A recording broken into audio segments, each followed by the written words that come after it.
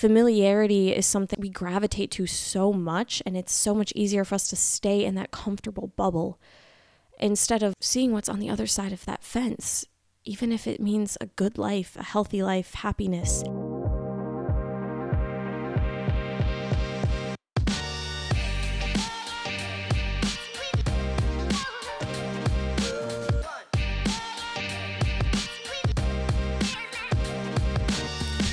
Holy moly, it has been a very long time since I have done a podcast, and I've done that a bit intentionally because I'm someone that starts 7,000 different projects and then I end up never finishing anything, and that's a problem, and we're trying to fix that.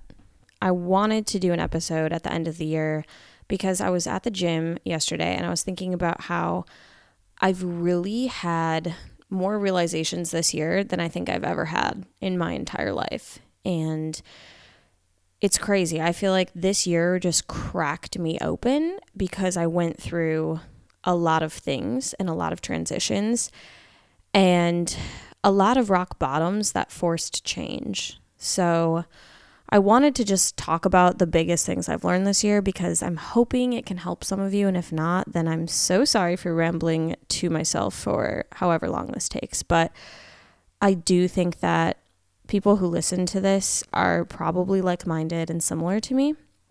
And so I'm really hoping that maybe this will create some relativity with you and resonate with you in some way. So let's get on into it. This is without any particular order. This is more so the brain dump I had on my notes app on my phone. So the first lesson that I learned the hard way in 2022 was that women are not small men. And all the things in the health industry that you think as a woman are healthy and what you should be doing, all of those studies on those modalities are often done on men that don't have periods and that don't have menopause and that don't have hormones like we do that change throughout the month. And I learned this the hard way when I thought intermittent fasting was going to reset my gut and it was going to clear out a bunch of pathogens and all this stuff. So I did this thing in March where I wouldn't eat till 11 a.m. And for some people, that is really early to eat. But for me, I'm someone that wakes up hungry. So I would start my morning off with my coffee, and that hit a dopamine, felt great. I would go work out. I would do an intense, high intensity workout because those are metabolically the best according to science. And I would come home, shower, make food. By then, my stress hormones were off the wall and I was anxious as hell. And eventually, after doing this for a week, my health completely plummeted. And that was the first time I was like, what the hell? This is supposed to be good for you. Why is this making me sick? Why is this making me feel like crap?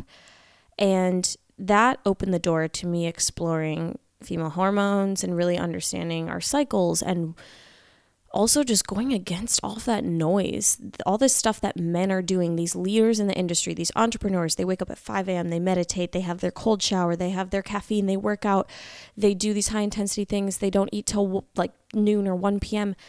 All these things that you're led to believe are healthy for you. And then you try it as a woman and you're completely hit in the face with stress hormones off the wall, decreases in progesterone, and these hormones that are supposed to make us fertile and feel calm and healthy and happy and have vitality. It's crazy. So I learned that the hard way, but I've been just not as hard on myself with these regimens and these things that a lot of these leaders in the industry that are men are doing to succeed.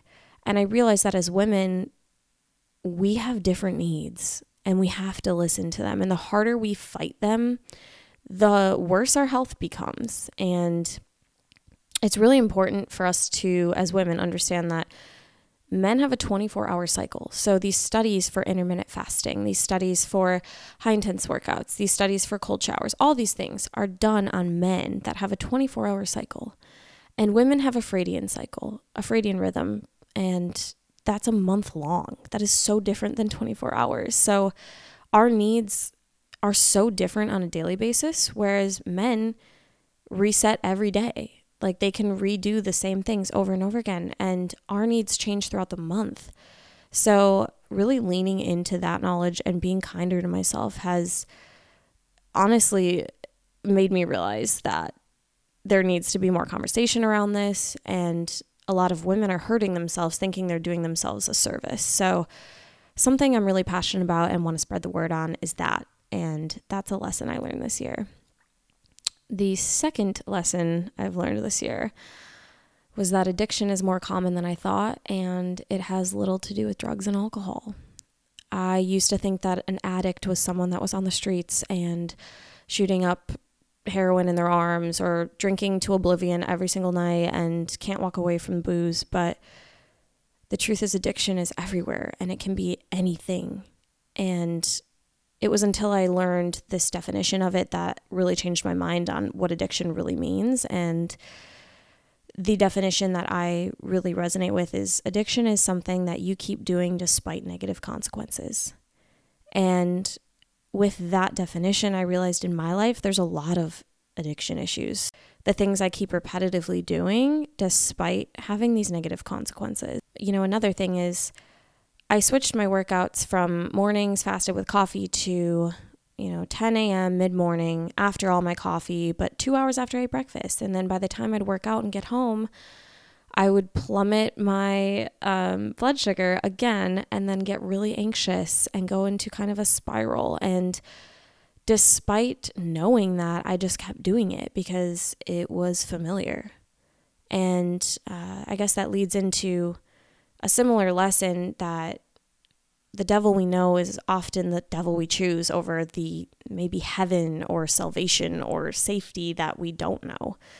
Which sounds crazy, right? We keep doing the same things that are hurting us instead of risking that maybe there's something better on the other side and changing our ways. But familiarity is something we gravitate to so much, and it's so much easier for us to stay in that comfortable bubble instead of seeing what's on the other side of that fence, even if it means a good life, a healthy life, happiness. And I think that also ties into the addiction piece. Like we keep doing these things that cause us familiar pain because the fear of uncertainty outweighs that for us. Like we would rather suffer and suffer and suffer in a familiar pain than risk feeling good for something better. And it's hard to break through. I wasn't allowing myself to see this other side of life and this beauty and this safety and this health because I'm addicted to familiarity and control. Or I was. I want to use past tense. Another thing I learned this year, number 3, feeling pain fully makes it go away faster.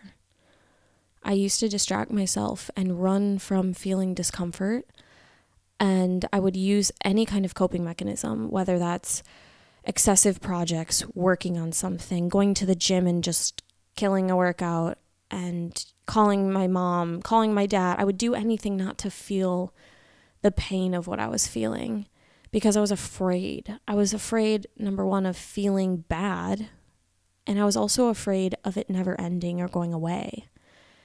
And the funny thing about it is that by not letting myself feel it because I was afraid it would stay so long, resulted in it staying forever.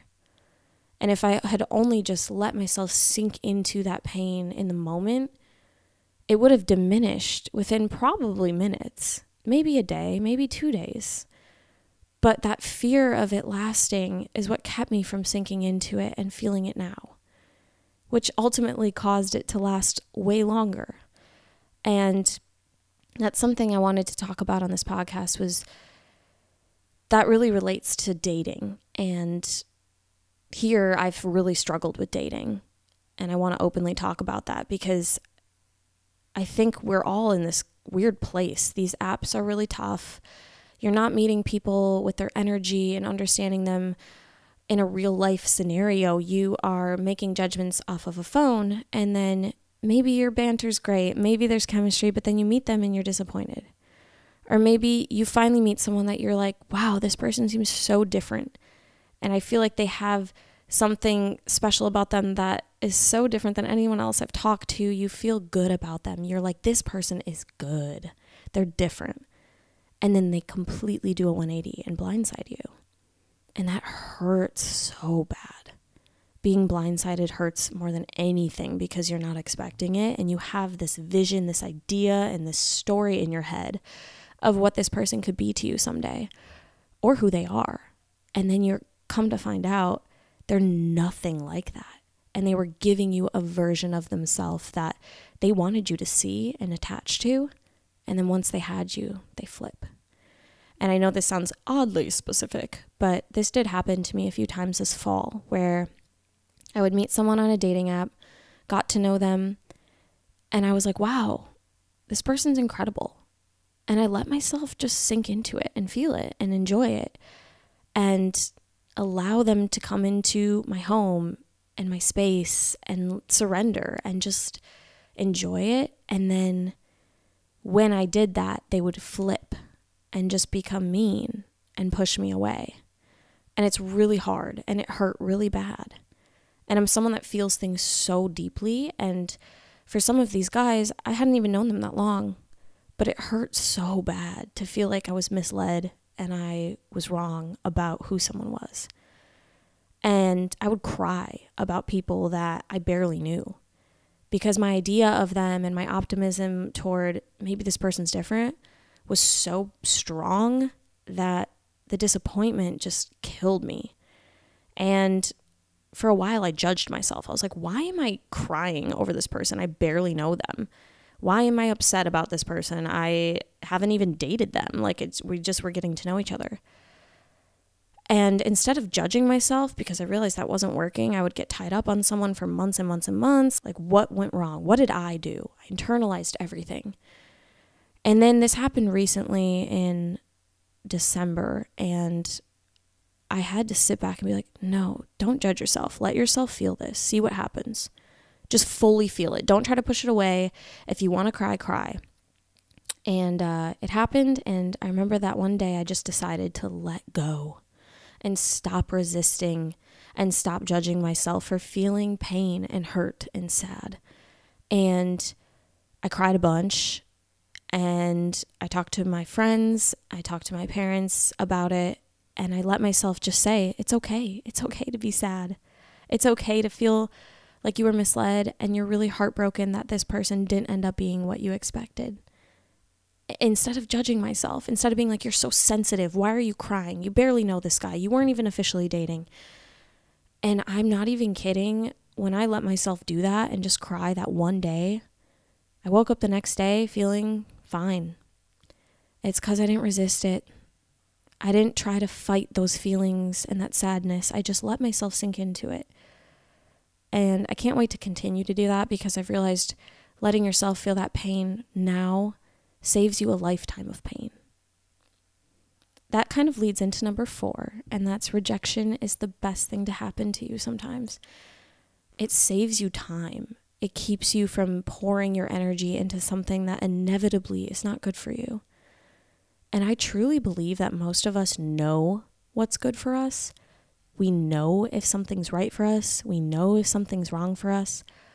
But sometimes we carry on because we want someone who will never love us, or we want something that's so impossible to happen, even though we know it's not good for us or what we actually want. And it takes a lot of inner work to realize that pattern, but I can honestly say I've been that person for a long time where I would want the guy that would never love me because he probably didn't love himself. And I'm no better. I wasn't loving myself because I was wanting love from someone that would never love me. And that whole saying, you accept the love you think you deserve, I really feel like that's true because I was doing that over and over again. And I realized, wow, I must look at myself so low. I must look at myself in such a terrible light to accept this treatment from certain people. And this doesn't have to just be boys or girls, depending on whoever you're dating, but this could also be jobs. This could also be friends. If we keep accepting poor treatment, it shows what we think we deserve for ourselves, which ultimately shows us how we view ourselves. And I realized I didn't view myself as highly as I should have. And I think that's a beautiful gift I have, but also a curse in a way, because I don't feel like I'm better than anyone. I don't ever feel like I'm above anyone. And I give people chances and shower them with love, even when they make terrible mistakes and treat me horribly, because I see that they're probably hurting too. And I know that I'm not perfect. And so I give these people more chances than maybe they deserve. But at the same time, it's time to step up and love myself enough to know what I really want and deserve. And that all comes back to how I'm viewing myself. Number 5, you play more of a role than you think. That also ties into the aforementioned about dating and rejection, but I really think this year taught me that while all these things could be happening to me, quote unquote, maybe these things that are a little bit adverse and not fun to deal with or painful, I still play a role in all of it, whether that's how I perceive something or what I keep allowing into my space, what I keep allowing into my life. And if I keep repetitively getting hurt by the same type of men or the same type of people, or I keep getting sick with the same type of thing, what role do I play? I believe we do play a role, all of us, in all of these things.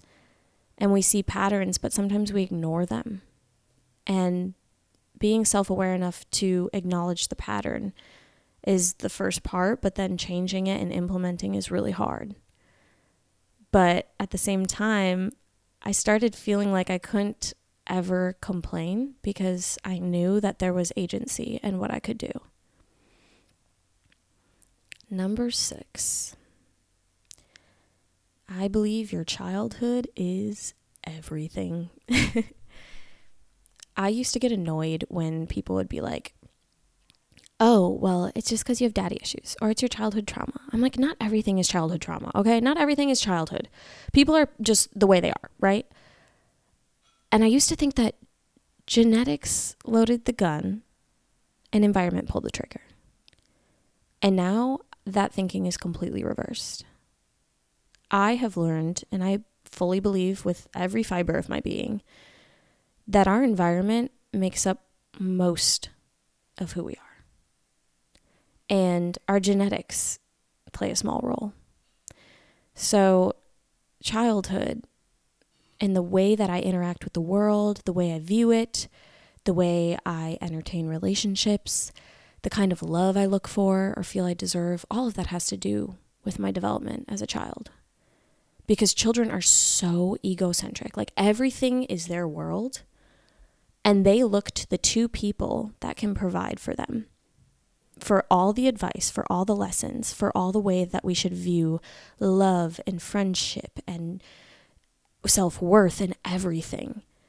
Because those two people are keeping you alive. They're supporting you, giving you a house, giving you food. Hopefully, this is all the bare minimum. They're giving you the things to keep you alive, and you have to listen to them.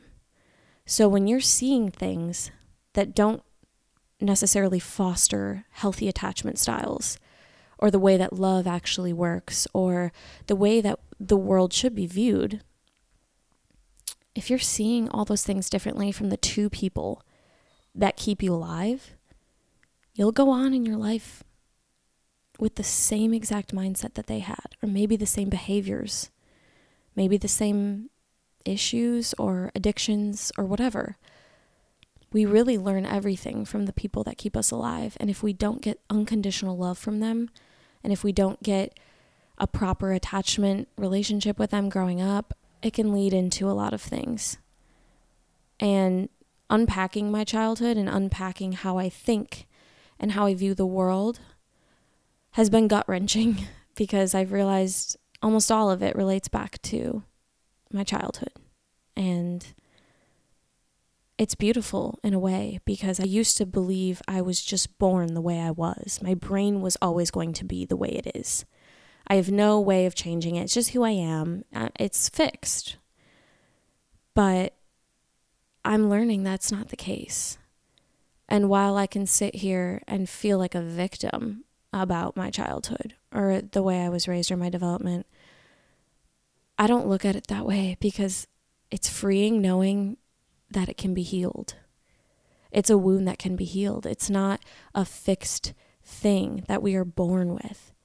It is something that can be healed. And that gives us power and takes power away from the things and the parts of our brains that we don't love. Number 7. We all need people, even introverts, even people like myself. I lived alone in San Diego for 2 years, and the first 6 months was amazing. I loved it. I remember telling people I could never live with roommates. I could never live with people again. It's so amazing. And it was because I had all the control.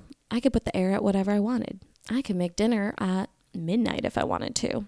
I wouldn't be disrupting anyone. I could leave my clothes all over the floor. The only person I'd be disappointing was myself. I could leave the dishes for 3 days if I wanted. I mean, I never did that, but just knowing I had that control was great. And I also, at the end of the day, after a hard work day, I'd love to just shut off and not have to talk to anyone. And it was great until it wasn't. It enabled all these control-centric behaviors where I felt like I needed control for everything. And I started becoming more regimented and more of a control freak because I was able to have control all the time. There wasn't any compromising or sacrificing or shifting or adapting to someone else's schedule because I was the only person I had to look out for. And like I said, while that's great for a while, it starts making you sick. And when you don't have energy around you and it's just you and your thoughts, it becomes unhealthy. And I know that a lot of you maybe do live alone, and some of you probably love it. I know I did. But then I realized we are community creatures, and we need community and people and touch and love and hugs and smiles and exchanges of energy. We need that. It's so important. Like, our chemistry and our physiology changes if we go too long without that. There's so many studies on that, and we don't need to nerd out on it, but look into Andrew Huberman's episode on isolation. It's incredible. But point being, something that really changed my life was getting roommates, and I had to let go of my ego about it. I lived alone. I felt like this really independent woman who had her own place in San Diego, but I knew I wasn't getting healthier with that situation, and I knew that loneliness and isolation kills people more than cancer, heart disease, all of these leading diseases. Loneliness is the number one cause of mortality, which is crazy, but it makes sense. We were meant to be in tribes and communities and feel a sense of purpose. And when you don't have that, you start just feeling purposeless, and it makes sense. But moving in with my roommates was the best thing I could have done, and my soul has felt so happy. Of course, there was a transition period, and I felt a little bit uncomfortable when I couldn't just go in my room and be alone all the time. But I knew that getting outside of my comfort zone, letting go of control, getting out of my routine, being less regimented, people and love are the closest things we have to magic in this world. Everything else should be second. Number 8. It's okay to let go and let someone help you. You can't doctor yourself. And I tried to do that for years and years. It was great because I knew a lot of things about health and wellness, and I helped a lot of other people. But I wasn't getting better. And it was too much of a conflict of interest for me to try to doctor myself. I'm too close to it. And sometimes you need to just let go and let someone help you and do what they say. And whether they're right or wrong, maybe just believing in someone outside of yourself is all you need to heal. This year, I had the privilege to find an incredible therapist. I mean, truly, I've never felt so much progress and so aligned and just so seen and understood. I I'm not someone that can go to a therapist that's just like, I'm validating your feelings. You're right. I'm here for you. I understand. I'm listening. I personally don't work well with that. I need someone that's like, this is what I see you doing, and this is what you need to do to change that. I need someone to call me out on my BS. I'm very good at tricking myself and gaslighting myself. And I need someone that can see that and stop it dead in its tracks, hold me accountable, and tell me straight to my face what is going on. And I found an incredible therapist that has been just life-changing for me, and also helped me realize a lot of things about my neurology and my brain that I never knew.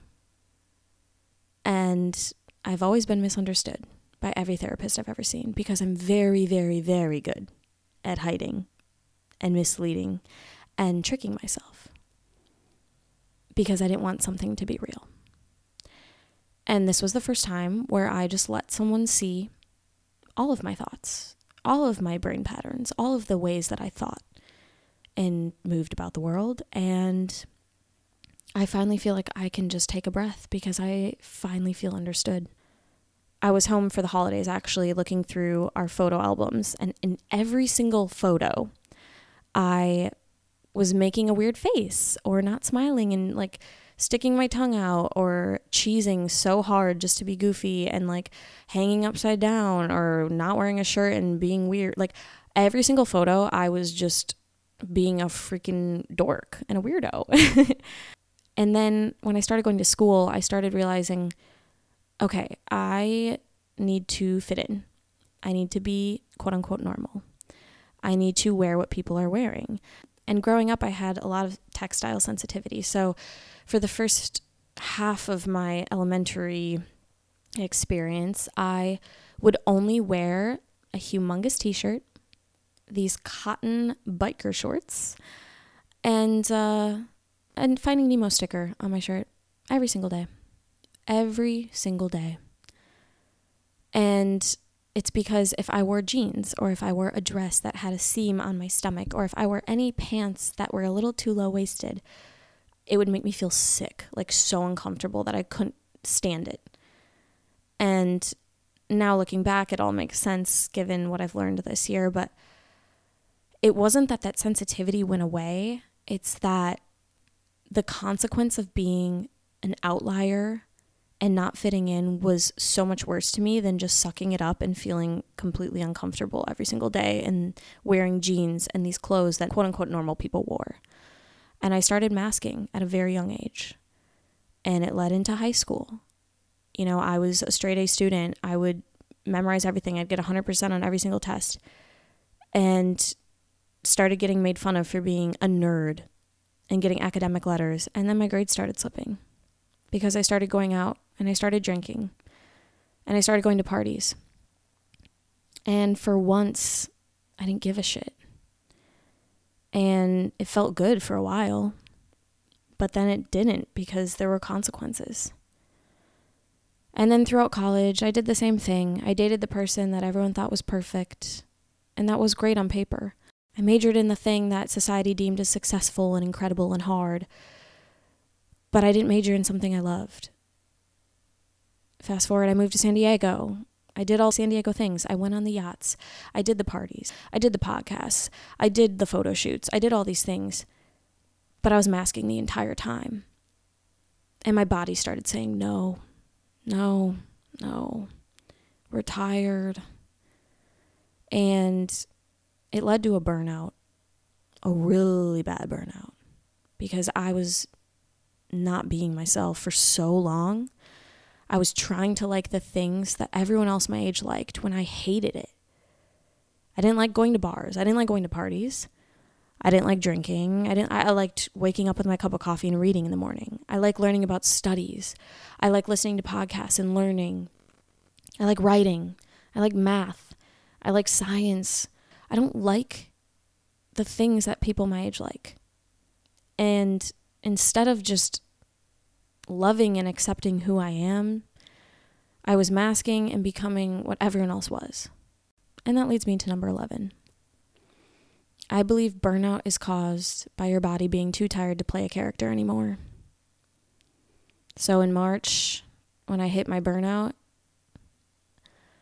I hit it so hard that I didn't think I'd ever come out of it. And I thought I was going to die. I have never been so depressed and exhausted in my entire life. I never struggled with depression either, really. I mean, it was the first time where I understood that emotional and physical pain are so connected. I had joint aches and fatigue and just no energy to even get out of bed. I would cry all the time. I felt like everything was insurmountable. Every obstacle.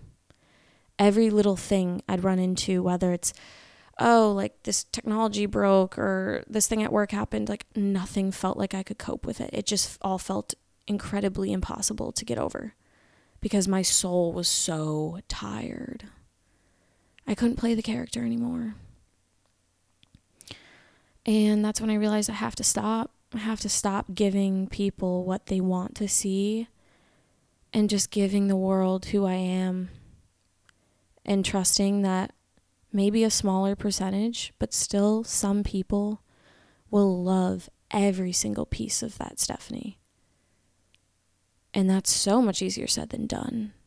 You want the fast acting acceptance. You don't want the long-term wait for a deep unconditional love. But it's so much more worth all these superficial encounters and friends that don't see and love you for who you really are. Number 12. The body is designed to heal itself. And you have to have trust and faith in it that it will. I would feel the slightest bit of discomfort or a change. I'm very hyper aware of every change in my body to the point where it becomes detrimental. I was too analytical. I was too observant. I'm very sensitive. And so any slight change, I would run to take a supplement or find a way to correct it.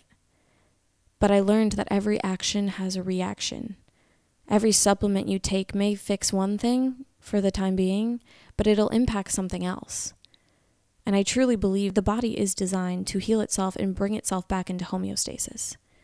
And every symptom or thing it does is all an effort to bring it back to baseline.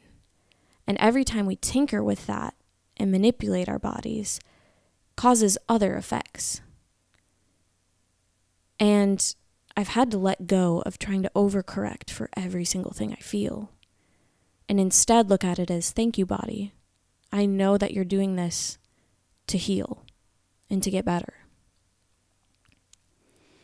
And the last lesson, and probably the biggest lesson I've learned this year, is that your mind is more powerful than anything when it comes to your physiology, your well-being, and your life.